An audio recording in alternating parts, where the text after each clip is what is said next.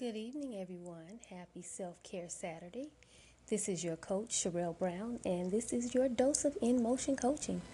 Today, I want to come to you and just share something very important that I think is important. On Self Care Saturday, I think it's really important for us to look at one of the absolute best ways to care for ourselves, and that is to keep the commitments that we make to ourselves. A lot of times, we'll make a decision, and then in making that decision, we will fail to make a commitment. And so once you make the decision, but you don't make the commitment, your decision is actually reduced to nothing more than an idea or a thought. But when you make the decision and then you couple it with a commitment, that's when we get results. So why am I talking about caring for yourself and keeping commitments that you make to yourself? Because how vitally important is that? I found out that when we fail to keep a commitment, it causes anger. So if you make a commitment to somebody and you break that commitment, you know you're going to make them angry, correct? Well, the Bible tells us in Ecclesiastes 5:4-7, that if we don't keep our commitments that we make, especially to God, it makes God angry. And if you know anything, you know that we are all spirit beings, which means we are all created in the image of God after his life. And therefore, if you don't keep the commitment that you make to yourself, something on the inside of you, the God in you, becomes angry. And if you don't deal with that commitment, the anger becomes repressed.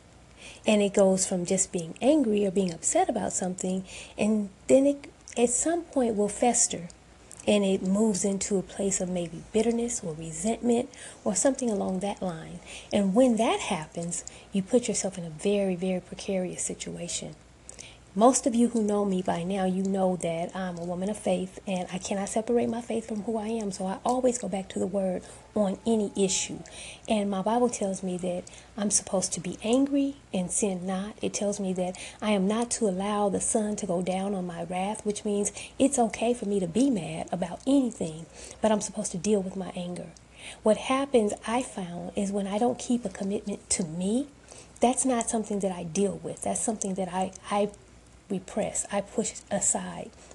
I am so good at repressing personal anger that I a lot of times don't even realize that I'm angry. I just keep it moving and don't even know that I've gotten angry about something until later. How I know this to be true is because when we repress our anger, what happens is it will show itself in other ways. It will show itself in heart disease, stroke. Your immune system will get weakened. You become more anxious, get high in anxiety. You may go into a state of depression. For me, my lung capacity was reduced to the point where I developed a case of asthma as an adult. And not only did I develop a case of asthma, but it was a chronic case of asthma to the point where they took me off of work. I was unable to work for 5 years because I had such a severe case of asthma. Anything, everything, and nothing would cause me to have an asthma attack. What I found out is because I was putting everyone else's needs before mine, that every time I told myself I was going to do this for me, every time I made a commitment to do something that I thought was important, I would change that commitment or not follow through with it at all because I thought it was more important to do something for someone else. So I was hurting myself. And so what I found out is that when I don't keep commitments to me, I hurt me on a much grander scale. And I also found out that that is not exclusive to me alone. It happens to everyone. So on Self Care Saturday, I want to encourage you to keep the commitments that you make to yourself. Earlier this week, I told you I was talking and I talked about decisions and commitments. Well, the thing was, people kept asking, people continue to ask me. I constantly get questions coming across my desk. How do you do this? And how do you do that? Knowing that I've been married for 27 years, that I'm a mother of 6 children, they're all educated. This is what they ask. And I say it's very simple.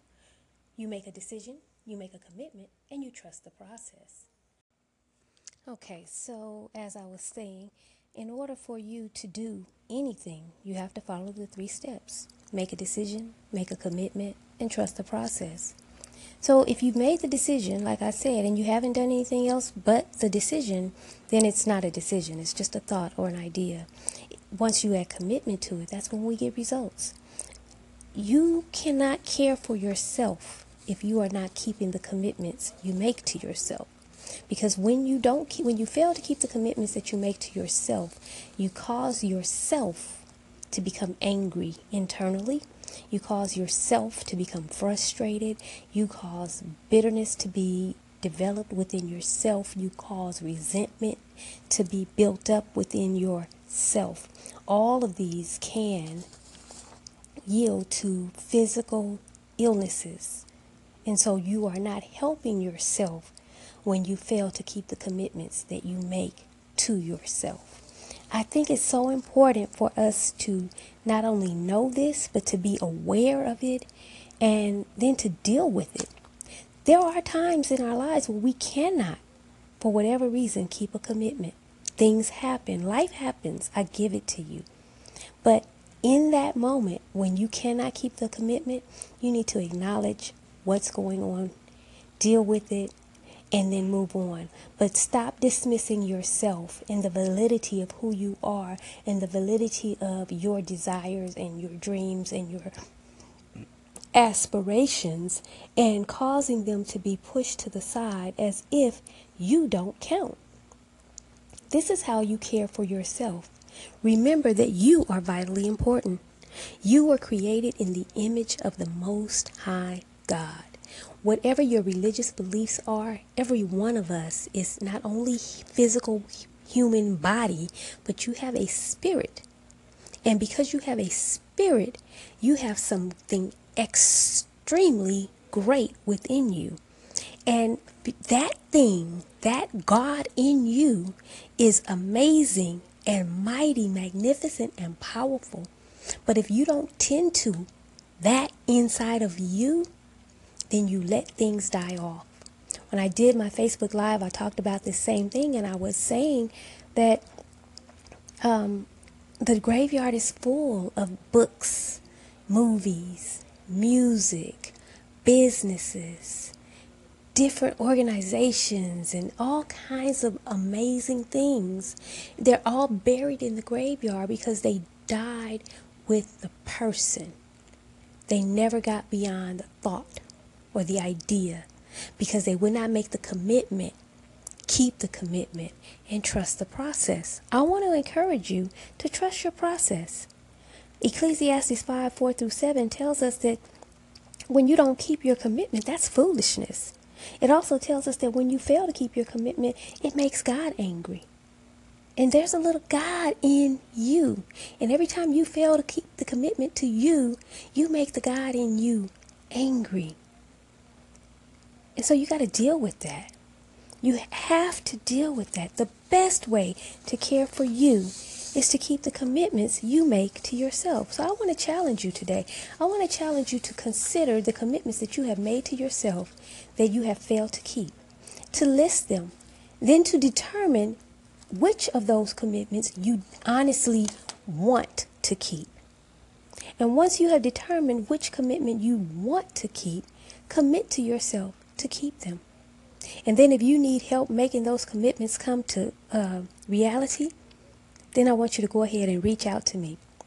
You can find me at 818, the letter N, motion, MOTION, at gmail.com. You can find me on my website at www.sherellebrown.com. My name is spelled SHIRELLE, last name Brown like the color. You can find me on Facebook at Sherelle Brown. Any of those are Instagram at She's in Motion. The letter N, not the word. She's the letter N, Motion.